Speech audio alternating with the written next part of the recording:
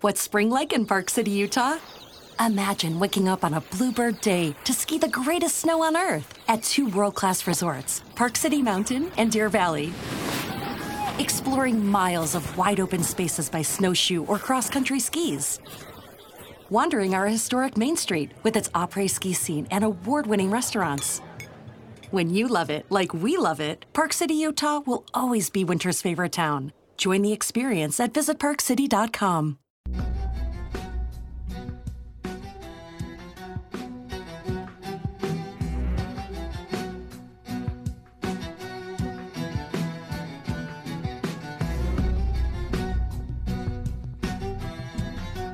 All right, welcome back. We're the Connor Happer Show here on 1620 The Zone and on 1620thezone.com.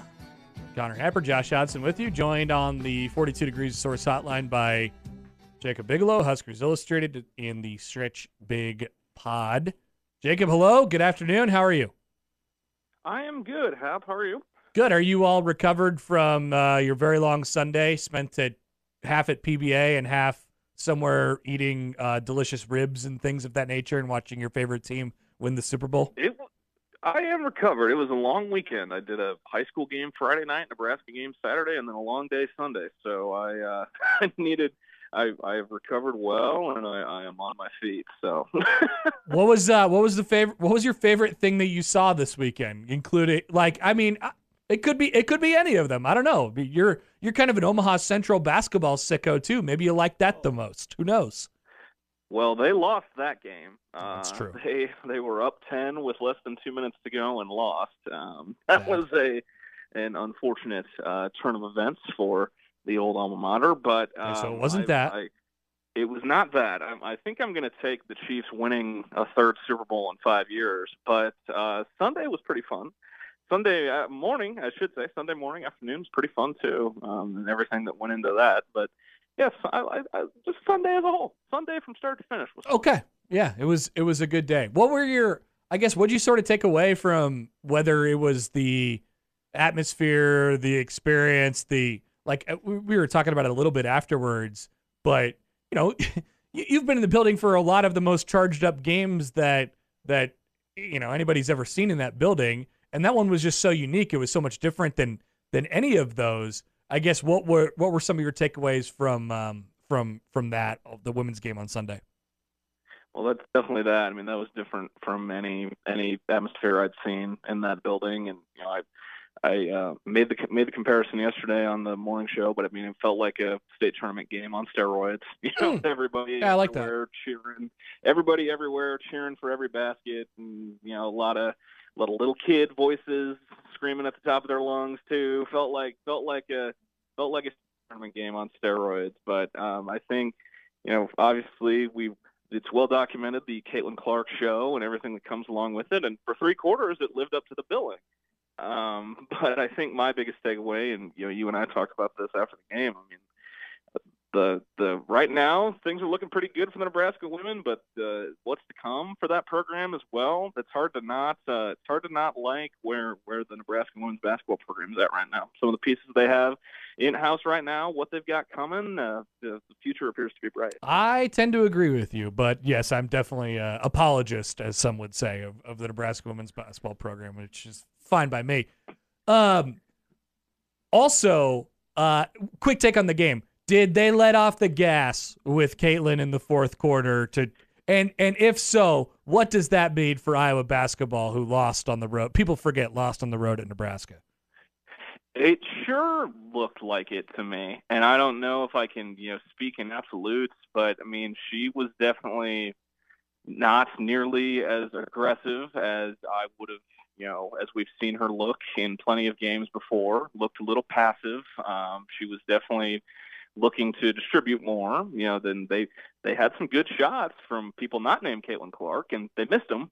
They missed most of them, but I think it definitely looked like it until probably when they cut the lead to 5, and then it was she was chucking, and she missed all her shots down the stretch too. So I thought Saturday night was pretty good at Pinnacle Bank Arena as well. I spent the majority of that game sitting on my couch laughing hysterically about Nebraska just absolutely bludgeoning Michigan in basketball in the first half, and where they scored 45 points basically in the first 15 minutes, and then kind of just basically coasted the rest of the entire game. I had a lot of fun with that. That was Fred. I know Fred said after the game that was how it's supposed to look. I don't know if it's supposed to look that good, but obviously that was a perfect picture for them on Saturday night. Oh yeah, absolutely. And what stood out to me the most was those first half sequences with ball movement and making the extra pass, whether it was to Gary cutting to the rim for the dunk or Mass for the top of the key three. It was like, who are these guys? Where has this been? Like, is it because they're playing a dumpster fire, or is this like it was? There's definitely a bad team. Definitely a bad team. Bad team, bad situation, but this is not big hail to the victors overreaction. So we don't need to talk at length about Jawan and that whole deal. But on offense for about 15 minutes of that half, I think that's more what Fred was referring to, the aesthetic of how it looked, the ball movement, the cutting, all of that stuff, and it was thoroughly entertaining. The rest of the game wasn't very aesthetically pleasing, but Nebraska took care of business at home, which is what they need to do down the stretch. There's a lot of people who want to we'll go back and we'll revisionist history all these games, and we'll say, hey, if that guy's on or if that guy's not on, that's the reason Nebraska wins or that's the reason Nebraska loses. And they kind of, it's been invariably different guys throughout the entire season. Like we've seen it with Tominaga, we've seen it with Mast, we've seen it with Gary, we've seen it with Bryce Williams and Alec now as well, who had a great game on Saturday night with his energy. Who would you attribute to Nebraska's best formula combined with that person playing well? Like what does that picture have to look like for Nebraska to be at their best? That's a great question, Hap. It's kind of the $1 million question right now. I think it's got to be some combination of Mast playing inside out, Juwan Gary, doing his junkyard dog stuff, and then Tominaga hitting shots. He doesn't have to be the focal point, but I think those three are that's the winning formula, some combination of it all. And we've heard Fred say that he's admitted he sounds like a broken record, saying it all comes down to turnovers and rebounds, and that's where Mast and Jawan come in too. But I think it kind of starts and ends with those three in my book. Well, there's a reason that all year we've basically been saying, hey, this team has to be greater than the sum of their parts. Now there is we've seen the downside to it too, and it's that you don't necessarily you can get options of go-to scoring guys depending on the night, or you could also just kind of have that disappear from your repertoire. I'm interested to see sort of when it gets to important stuff for Nebraska, what they decide to do and where they decide to go. But if we're looking at it realistically over the last 5-6 games here, that doesn't really have to reveal itself. They could play good team basketball and finish this thing off the right way. Yeah, I agree. It's a very favorable, smooth. It makes for a smooth landing going into Minneapolis for sure. And if I'm being 100% honest, this game on Saturday is the game left that kind of jumped out to me as the possible toe stubber or the landmine the most, just because of the way Penn State's built, the way they play. It's going to be like Diet Maryland, in my opinion.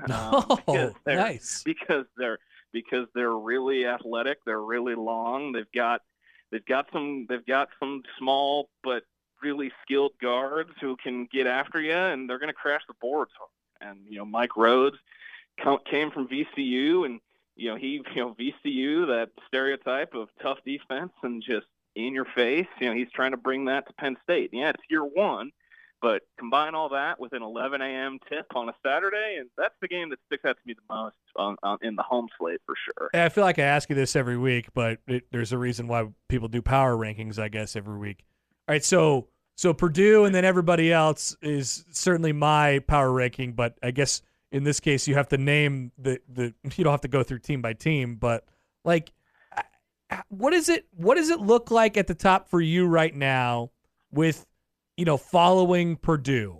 Is Is it still Wisconsin, even though they've slipped? Michigan State, here they come. Nebraska has a chance to look really good in the record column at the end. Illinois is still a good basketball team. Like, how would you sort of rank that top of the conference right now? I think Illinois is firmly number 2 for me, and you're probably thinking that they just lost to Michigan State, but I'm thinking in terms of big picture, like. Yeah, I agree with you for the record. Yeah, who's got the chance to be playing in the second weekend? In the dance is how I'm kind of looking at it. I don't know what has happened to Wisconsin, but I also think it kind of says a lot about how they were being perceived. Were they ever really the 6th best team in the country? Like, I don't know about that, but they're still a good team. They still got the makings to win a couple games when it matters, but they have slipped pretty hard these last couple weeks. And Michigan State's making a case. We've heard Izzo. We heard Izzo say it. I feel like he said it in December. I mean, it still sticks with me after, he's leaving his presser at PBA when none of us asked him questions. He goes, "None of you Nebraska people asking questions, huh? That's a good win. That's a good win for you." And now that win is aging very well because they're surging and they're making a run. And Izzo has said they're going to make a run at some point, and it might be here. Okay, let's go on the other side. So there's going to be some coaching changes in the league. I think Ohio State probably – that seems like kind of a lock at this point with the way things have gone for them this year with such a good start and then a really, really bad finish now. What else happens at the bottom of the league in terms of movement that we could expect in the next 6 weeks here? Well, if you happen to look at the 3 road games remaining on Nebraska's schedule, there is a common thread between the 3, being Indiana, Ohio State, and Michigan, and that is fan base apathy towards the head coach has set in at all 3 of those places. Indiana's fans, they respect to Mike Woodson. He's an alum. He was never seen as the long-term fix. They are itching for the Dusty May era to kick off as quick as they can. And Dusty May, the Florida Atlantic coach who took them to the Final Four last year, famously was a student manager for Bob Knight in the early 2000s. Oh, if you got a connection to Bob Knight, you got to do it. You just have to. So if I had followed through with my manager journey, who knows? Maybe I would have been Dusty May. But that is what Indiana is itching for. I don't think if Mike Woodson was to leave IU, he'd be fired. I think he would be retiring with heavy quotation marks around the word retired. Yeah. It's not like he'd be a hot name out there for anybody. No. Yeah. Michigan, I think that's going to come down to the AD because fan base apathy has set in times 100. Nobody goes to their games. Nobody's there. Nobody goes to those games except for the Fab Five. That one time they showed up, but maybe they're all gonna show up again on Senior Day to try to stand up for their guy in Juwan. But I think those are the 3. I think Woody will coach one more year in Bloomington. But Michigan and Ohio State for sure, those have my attention. And then they're not in the conference yet, but a couple of those West Coast schools that are coming to the league next year, they also have my attention. There could be quite a cast of new coaches joining the Big Ten at Big Ten Basketball Media Day in Vegas next fall. Is that where it is? Oh, my God. No. Oh, God. I was going to say, that's been announced already? That's crazy. No, that's just me projecting. That's me projecting for – them looking to go west. So could be a whole new cast of characters. Okay, so we're already off on the tangent. Is UCLA a desirable basketball job at where it's a blue blood program and you're always like a good coach away, but we know that their life is about to change drastically and we know the financial issues and all this stuff. Like what kind of person takes and desires that job right now? You gotta have a ton of connections to that area and those AAU programs, everything in that area, which makes the Mick Cronin hire make even less sense. So confusing about it. He can, but when you think back to it, he was also like their 10th choice during that coaching search. But mean, you got to be connected to, West Coast, the AAU, the Compton Magic, AAUs of the world and that sort of thing. And the biggest thing we've heard Mick talk about is NIL too. But I mean, there's a lot at work. I mean, people around here want to make jokes about a certain fan base being very wine and cheese.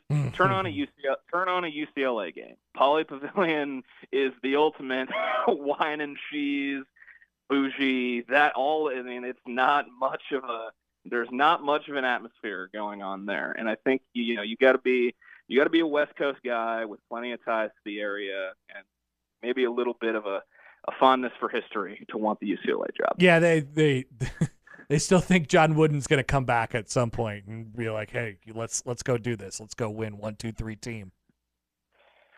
Yeah, I mean, the Big Ten is going to have Nebraska football, Indiana basketball, and UCLA basketball, all longing for the good old days once July 1st hits. That's a good point. And that's no slide at Nebraska football. That's just facts. That's just a lot of people, Jacob, remembering things all the time. Yes. A lot of remember when. A lot of that's the country song, right? Remember when. Thank you. I was wondering if you were going to go there. We appreciate that. Now we have that audio forever, which is great. Yes, you do. Whenever my open is concocted, you can throw that in there. There you go. Get on it, Josh. All right. Waiting for you to say something. Jacob, appreciate it as always, my friend. We'll talk to you soon. Yep. Thanks, Hap. Appreciate it like always. Thanks, guys. Jacob Bigelow, Huskers Illustrated in the Stretch Big pod. You can hear his random musings on the pod each week. Love amusing. Oh, yeah. He's got them, too. All right. He's got plenty of them. Lots of thoughts on coaching searches and things of that nature. Joel tweeted us a good one here. So I asked Jacob about, like, the idea of, is there a guy with Nebraska basketball here, like, if that guy's on, then this is when they're at their best? Is there a correlation between a dude playing well and Nebraska being at their best? Joel says the following: against Power 6 opponents, so for Nebraska this year it's been Big Ten teams plus Creighton plus K-State plus Oregon State. Nebraska is 9-2 when Rink Mast has 3 or more assists. Oh. They lost at Minnesota and Maryland. They are 1-6 when Mast has less than 3 assists. Oregon State being the only win, which they were going to win anyway because Oregon State stinks. In Big Ten play, they're 7-2 when Mast has 3+ assists and 0-5 if he has less than 3. So Mast facilitating. It's once again, it's amazing. You know, coming off of last year, I thought with them, like, all right, they had this really cool Greasel Walker thing, and it was such a unique setup with those two where Greasel was like he was the steady hand, but Derek Walker was almost kind of the point guard for the team. It was like, here's how we initiate offense. We start there, and then he kind of dishes out. And it hasn't been exactly that way, but it does, like, I do feel like Nebraska is at their best when they run through Mast, and that is, once again, in the absence of a point guard for Nebraska basketball, like a primary ball handler, point guard kind of guy. People forget. So I anecdotally, I do feel I agree with what Joel gave us statistically. Like I feel like Nebraska running through Mast is a generally good way to kind of start things, but it's been different guys for them at different points. Like I said to Jacob, it's good in the sense that it gives you different options. You don't have to be solely dependent on this one guy, but it's bad in terms of, like, who are you and what do you know you have to do in order to win a basketball game? That, there's a reason why they say guard play rules in March. You got to have a point guard. That doesn't necessarily bode well for Nebraska, but they can kind of recreate it in the aggregate. So, I wonder how they sort of figure that out down the stretch here. Little news in. We've talked a lot about Nebraska women's basketball win on Sunday against Iowa. Jazz Shelley has been named AP National Player of the Week for her performance against Iowa last week. First Husker female to ever receive that honor. How about that? There you go. Friend of the show. Mm-hmm.